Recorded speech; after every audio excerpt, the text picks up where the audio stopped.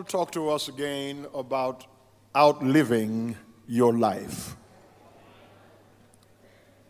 Outliving your life. An unknown Sunday school teacher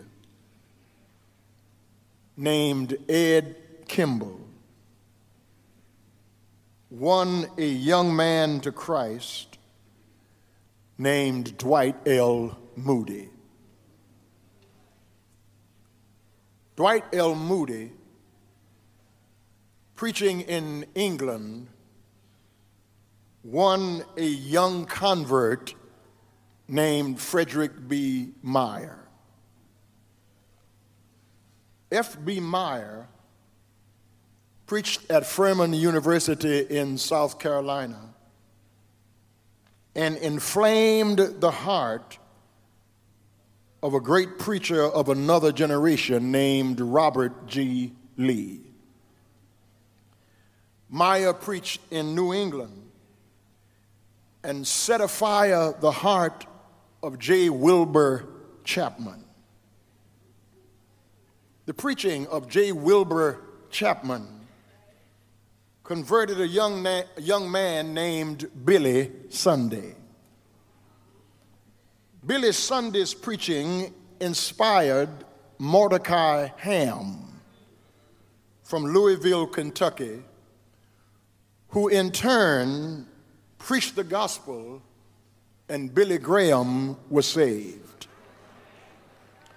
All because of an unknown Sunday school teacher named Ed Kimball.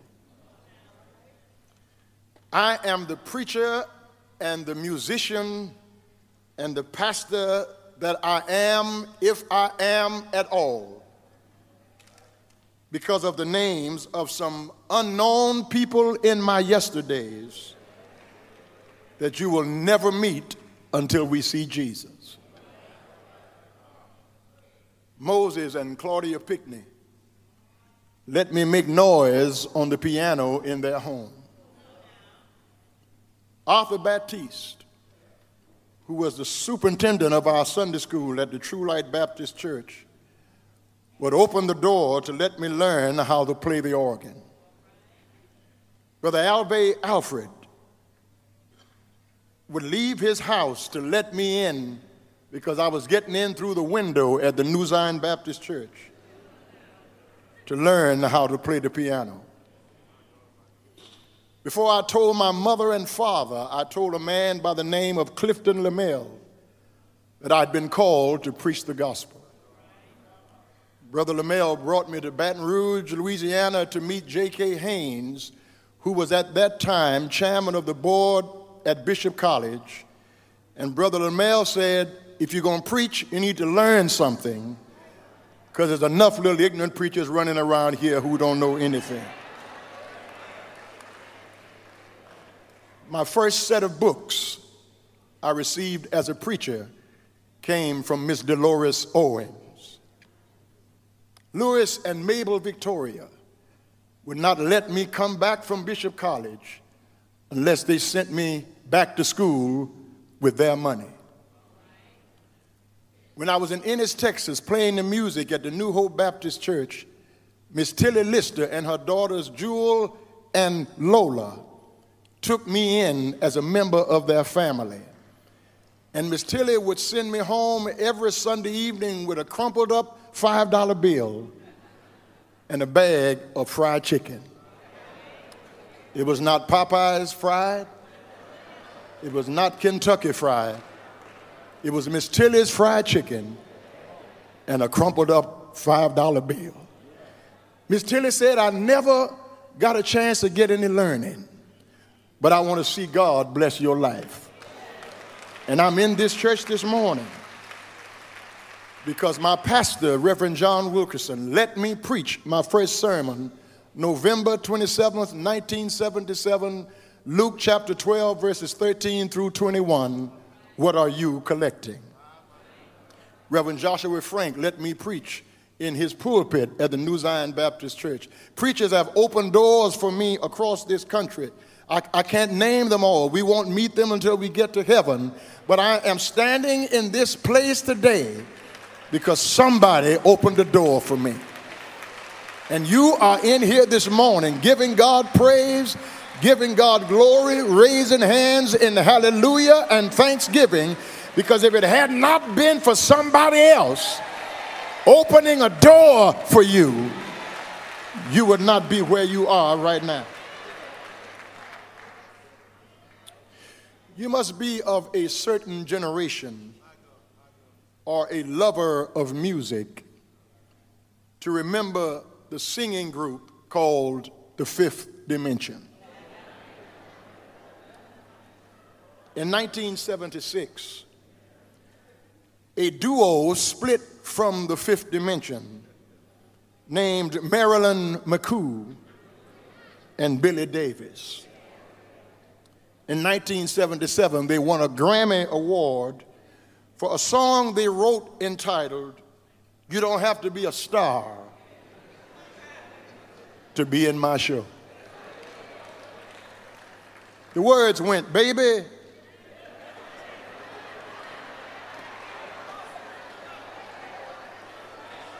come as you are with just your heart, and I'll take you in. You're rejected and hurt, but to me you're worth what you have within. Now I don't need no superstar, because I'll accept you. Yeah, y'all know it. And you won't be denied, because I'm satisfied with the love you inspire. You don't have to be a star, baby, to be in my show. Dun-da-da-da, dun-da-da-da-da. You don't have, well, I don't want to sing it for you. You already know it. Andrew is referred to 8 times in the New Testament. In the Gospel of Mark at chapter 1, chapter 3, and chapter 13. In the Gospel of John at chapter 1, chapter 6, and chapter number 12.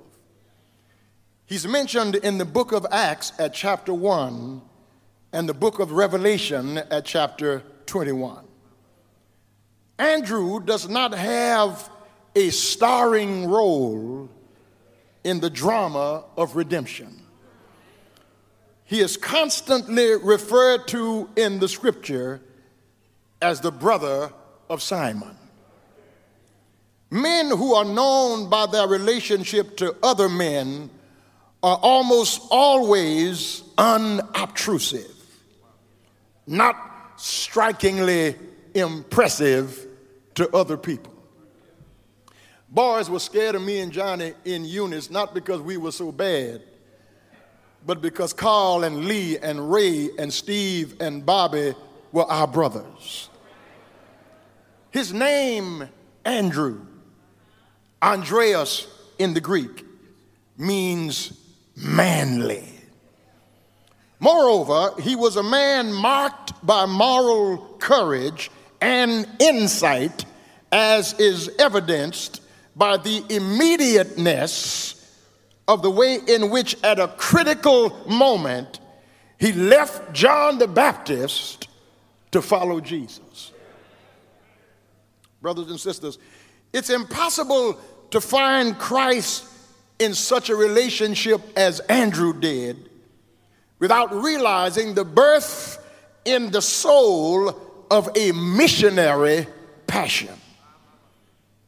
The man can become a living follower of the Lord Jesus. No man can become a living follower of the Lord Jesus without immediately finding compassion moving in him and driving him to go and find somebody else.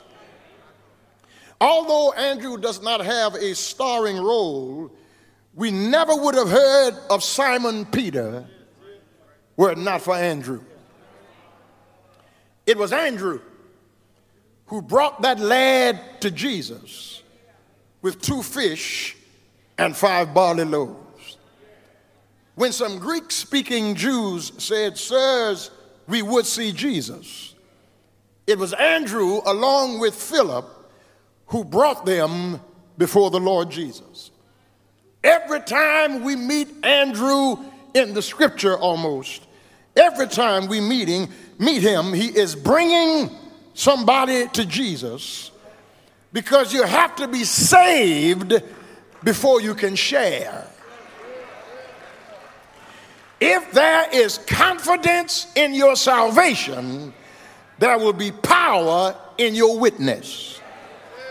You can't lead anyone to somebody you've never met yourself. Walk with me around the text.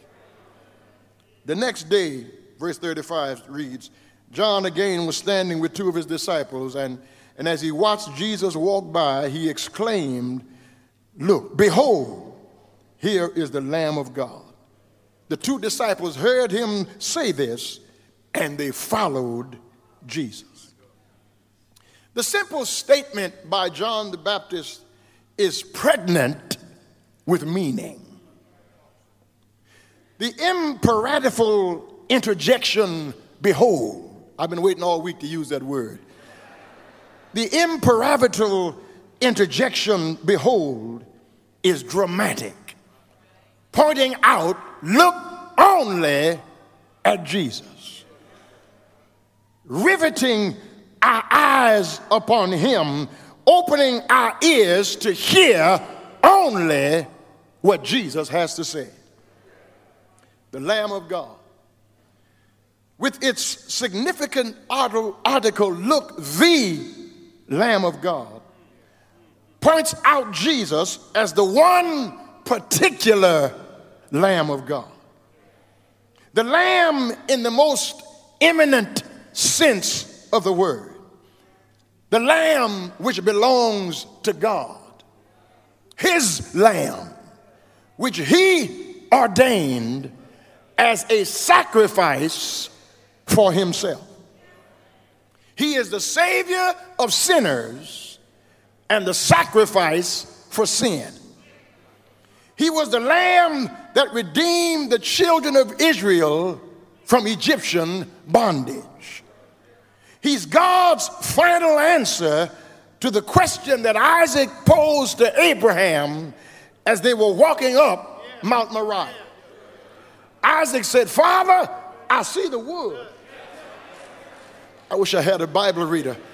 "I see the fire, but where is the lamb?"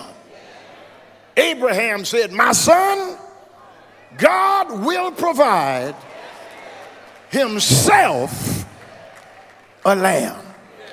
And this morning, God has provided not the paschal lamb of Genesis chapter 3, not the Passover lamb of Exodus chapter 12, but the lamb that takes away the sins of the world. We are in here this morning because God provided himself a lamb. Have you been to Jesus for his cleansing power? Are you washed in the blood of the Lamb? That's power. Power. Wonder-working power in the precious blood of the Lamb.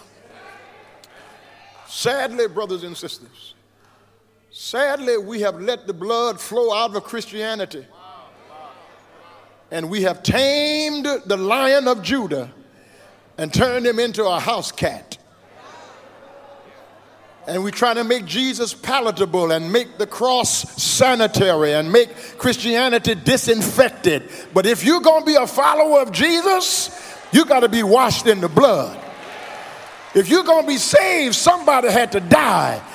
And the somebody who died was Jesus, the Lamb of God, who became sin for us, who knew no sin, that we might become the righteousness of God. The cross was bloody.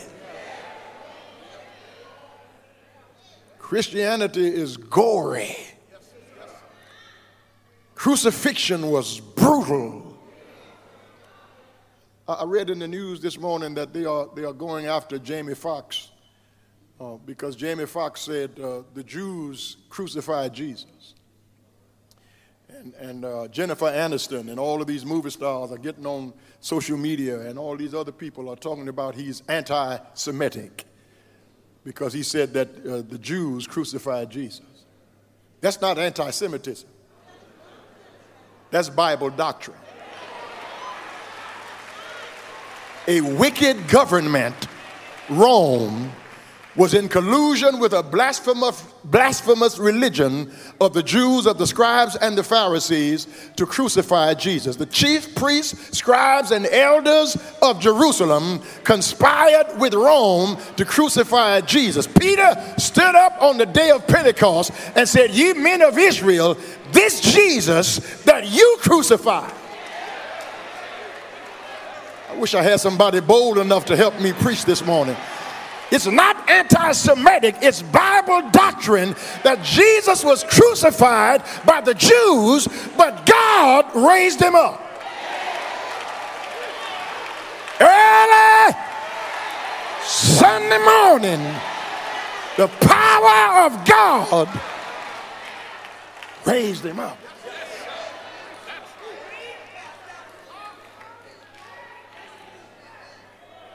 Crucifixion is about the love of God, but resurrection is about the power of God.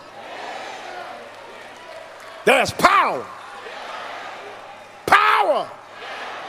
wonder-working power. I need somebody who's saved in here this morning, and you're not ashamed of the gospel of Jesus Christ, because it is the power of God unto salvation. You don't care who knows it. You don't care who's looking at you. You don't care what they think about you. I'm saved because Jesus died for my sin. What can wash away my sin? Nothing but the blood of Jesus. That's the claim. John said, "Look at this lamb. He takes away sins of the world." But then in verses 37 through verse 39a, there's a call that emanates from this claim. Verse 37, look with me at verse number 37. The two disciples heard him say this, talking about John the Baptist, and they followed Jesus. When Jesus turned and saw them following, he said to them, "What are you looking for? What are you looking for? What are you looking for?" The two disciples in the text, one is Andrew and the other is John, who writes the Gospel of John. The two disciples in the text heard John the Baptist. Watch this. They heard John the Baptist, but they followed Jesus.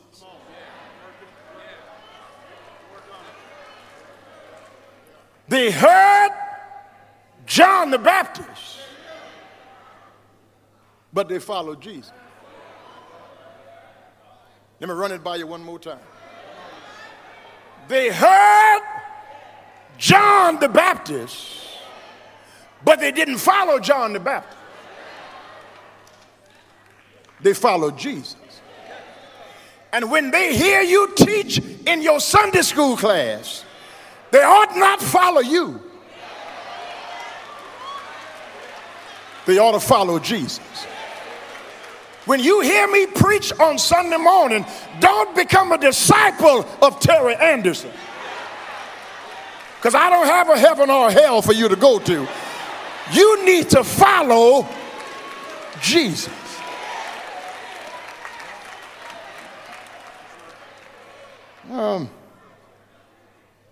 Jesus asked these two men who are following him to articulate what is on their mind. But the evangelist John wants his readers and us to reflect on the deeper question. The Logos Messiah confronts those who make any show of beginning to follow him and demands that we articulate what we really want in this life. Jesus does not inquire, whom do you seek?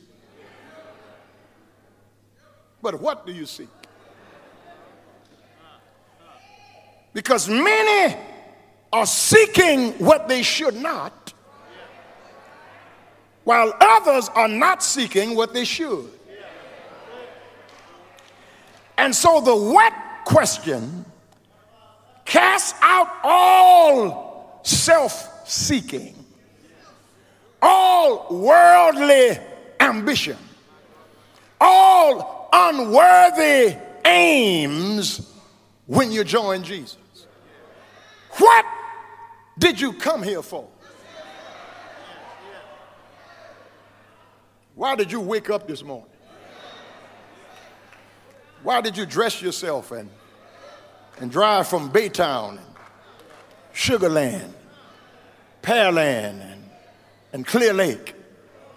Why did you go through all that trouble to get in the car, get on 288, 45, or 59 to come? What are you looking for?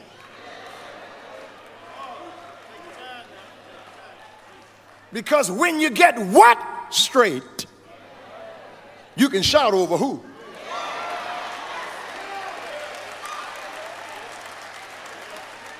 And many of us are here only for the fish and loaves.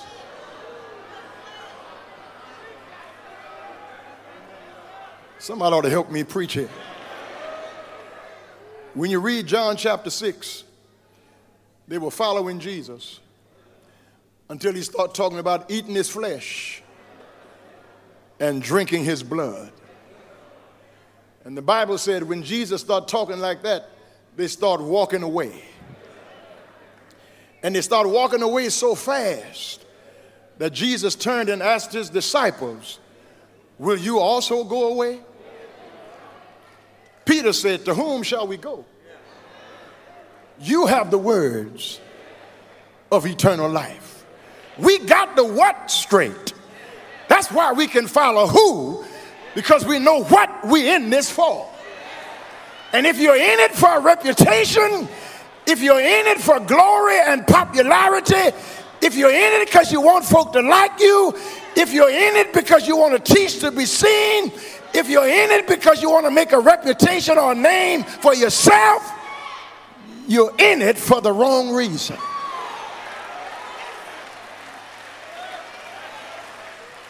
Because when you know what you're doing, you're going to make some enemies. I wish I had one or two more believers. When you know what you're following the Lord Jesus for, some people are going to misunderstand you. When you got your heart fixed and your mind made up that I'm not in this because for any reputation, I just want to follow Jesus because I want to know him for myself. I want to be saved. I want to be a missionary. I want to lead somebody else to Christ. I want to be compassionate towards the lost. I don't want any outside show. People will misunderstand you.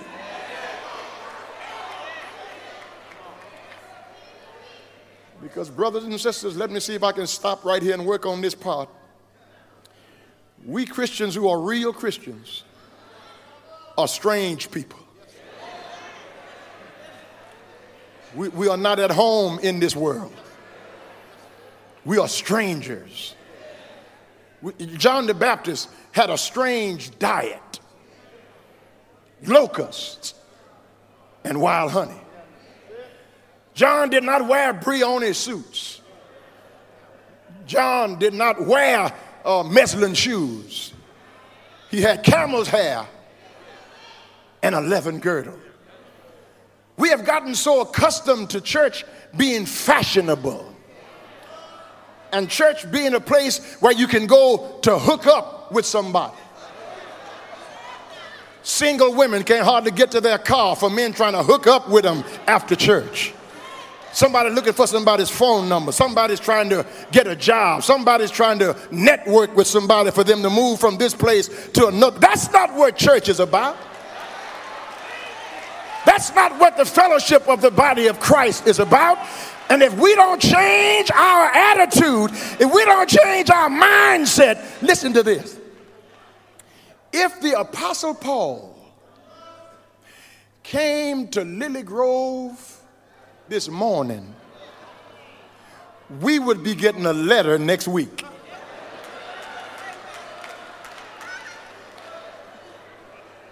A letter to the church at Lily Grove.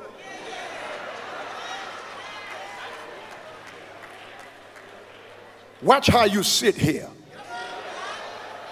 Watch how you move among other people in this church. This is not about you. This is about the Lord Jesus Christ. And when you come here to this Lord's church on this Lord's day, you don't have to be a star, baby. You never have to have your name called. You don't have to be the president. You don't have to teach a class. You don't have to lead a song. You don't have to play an instrument. I wish I had somebody to help me. You just got to come here with your mind stayed on Jesus and leave here and go do what you heard me say, and God will tell you one day, servant,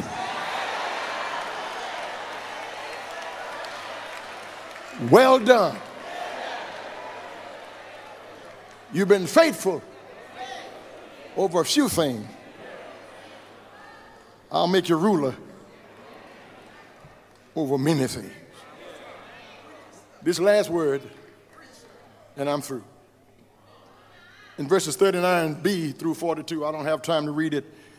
From that claim, there's a call. And then when there's a call, there's a change. Jesus said, what are you looking for? And Andrew and John said, Rabbi, where you staying? And Jesus said, come see. The answer of the disciples' question with a question that belies the desire to have a private, undisturbed conversation regarding the high hopes which had begun to stir in their hearts. Because once you get straight what you're in it for, then you can ask Jesus where you stay. And Jesus answered them by saying, come, see where I'm staying. Because brothers and sisters, if you're going to follow Jesus, it's more than about being saved. It's about being a disciple. Because many of us have been to Calvary for pardon, but we have not been to Pentecost for power. We are post-resurrection, pre-Pentecostal. When was the last time you told somebody the good news that Jesus is mighty to save? It's not about you coming in here on Sunday morning shouting and having a good time. That's what you ought to do. You ought to praise God. You ought to give God your most enthusiastic worship. But when you get through worshiping, you ought to be a witness. I want to say to the people who are watching us on Facebook and watching us on YouTube, and you haven't been to church since the pandemic, because it seems like your vaccine works everywhere but at church. Your vaccine works at Target, it works at Walmart, it works at the doctor's office. I want to ask those of you who are watching me online, on your phone or on your computer, are you watching or are you worshiping?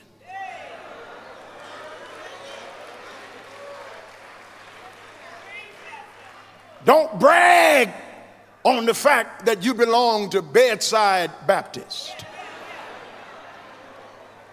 That's not anything to shout over.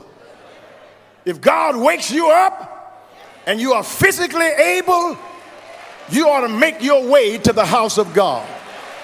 Because coming to God's house is not a sacrifice, it's a privilege. God lets you praise him. God lets you give him glory. God lets you honor him, because if you stop praising him, he's still going to be praised.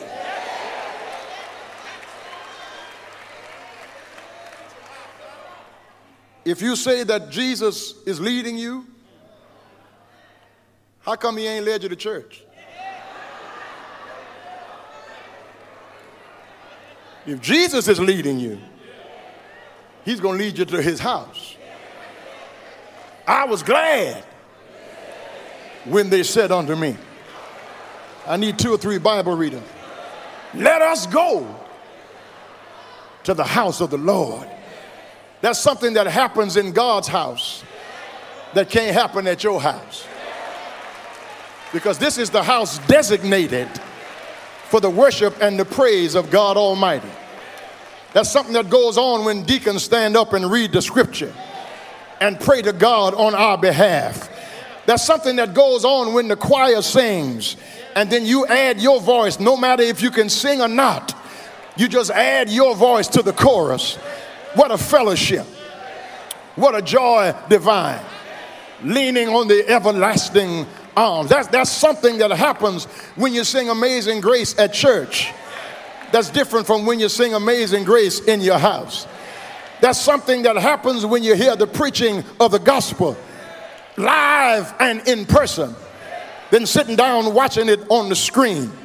I know some people are physically unable to get to church, and God be praised for electronic devices, and God be praised for technology. But as soon as you get your breath, as soon as you get your feet under you, you need to come see.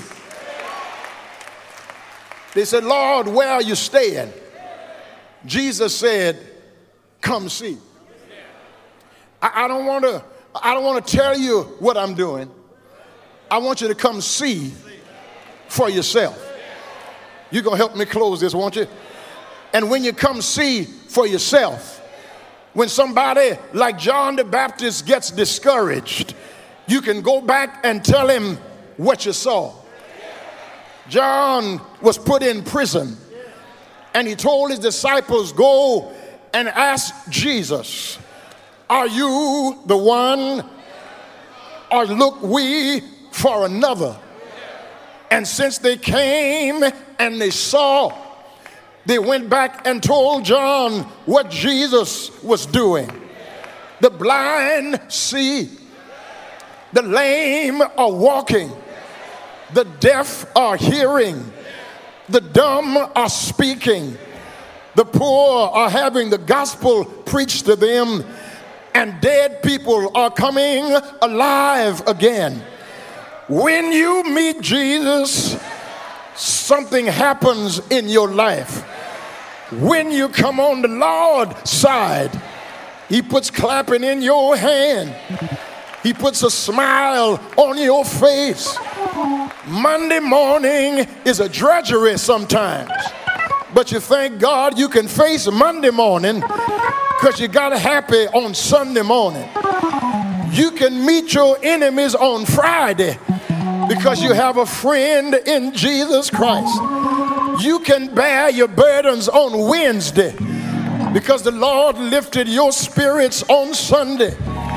Is there anybody here who came and you saw? And if you came and you saw, you ain't have to talk about what somebody else says.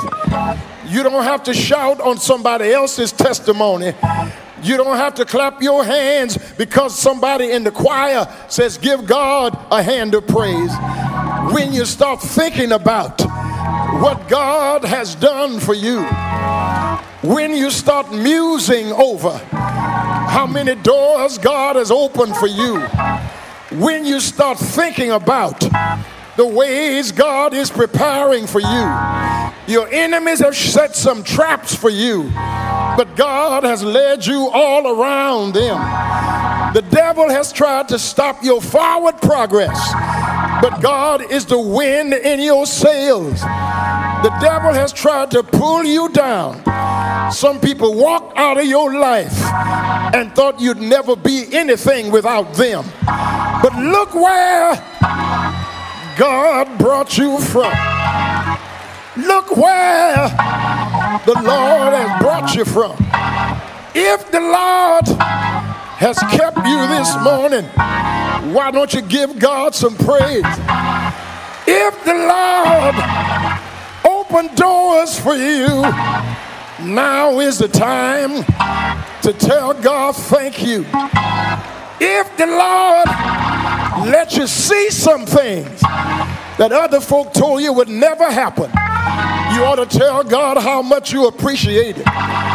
If you are in the supporting cast, you don't have to be a star this morning.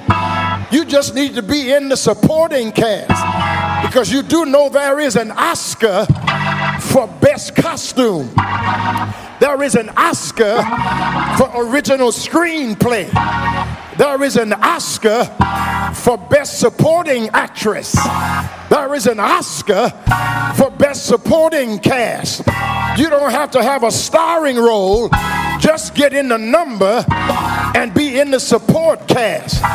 God has a reward for you if you get satisfied in the support cast. You're going to help me close this, won't you? I was on Broadway. We went to see a production of The Lion King on Broadway. And we got in there and got our seats. There was multiplied thousands of people. My friend in New York, Glenda's daughter, was Nala in the play The Lion King on Broadway. We stayed throughout the entire performance. The Lion King is marvelous on video, but you ought to see it on Broadway. You ought to see it live on the stage. We watched the entire production of The Lion King. Went back to New York and watched The Lion King all over again, because it's a marvelous production on stage. But what I liked about the end of The Lion King, when the curtains closed, everybody came out to take a bow. Nala and Simba took a bow. Rafiki came out and took a bow. The giraffes came out and took a bow. Somebody ought to help me close here. The elephants came out and took a bow. But the real applause, the real excitement happened when Mufasa came out, because Mufasa was the Lion King. And when the Lion King came out, Rafiki started clapping. The giraffes started clapping. The elephants started clapping, because the star of the show was the Lion King Mufasa. One of these days, the real Lion King.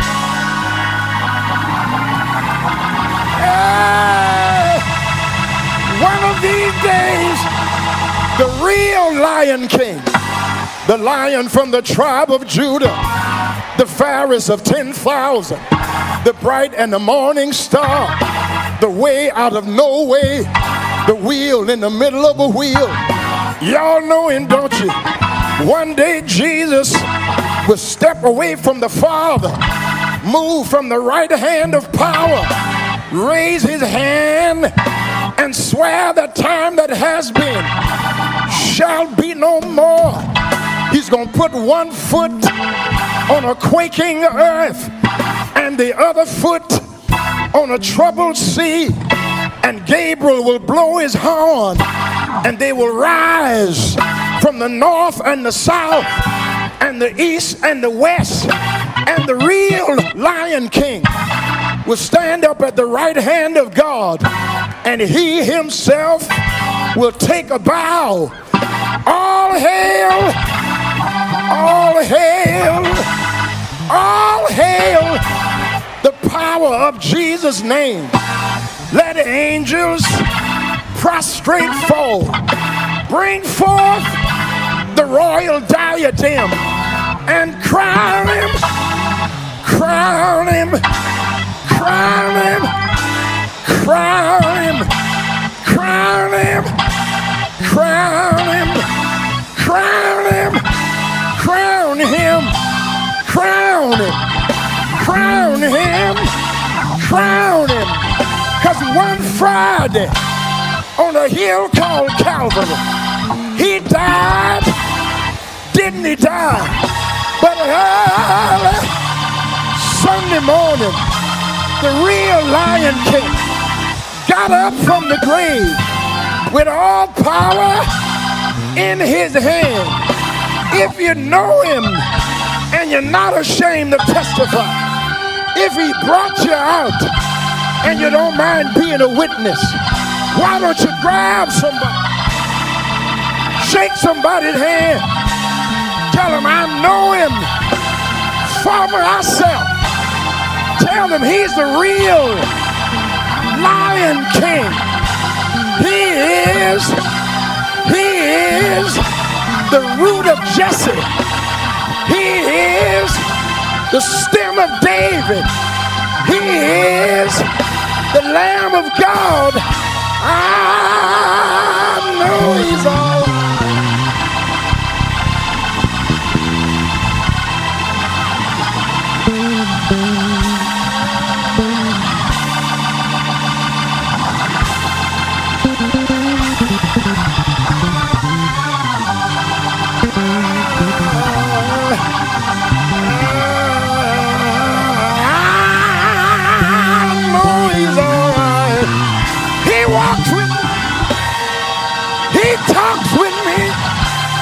Tells me I am his own, and the joy,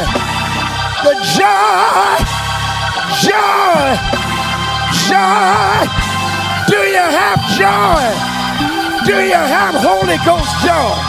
If you got real joy, why don't you tell somebody this joy that I have, the world didn't give it. The world can't take it. I know he's all right.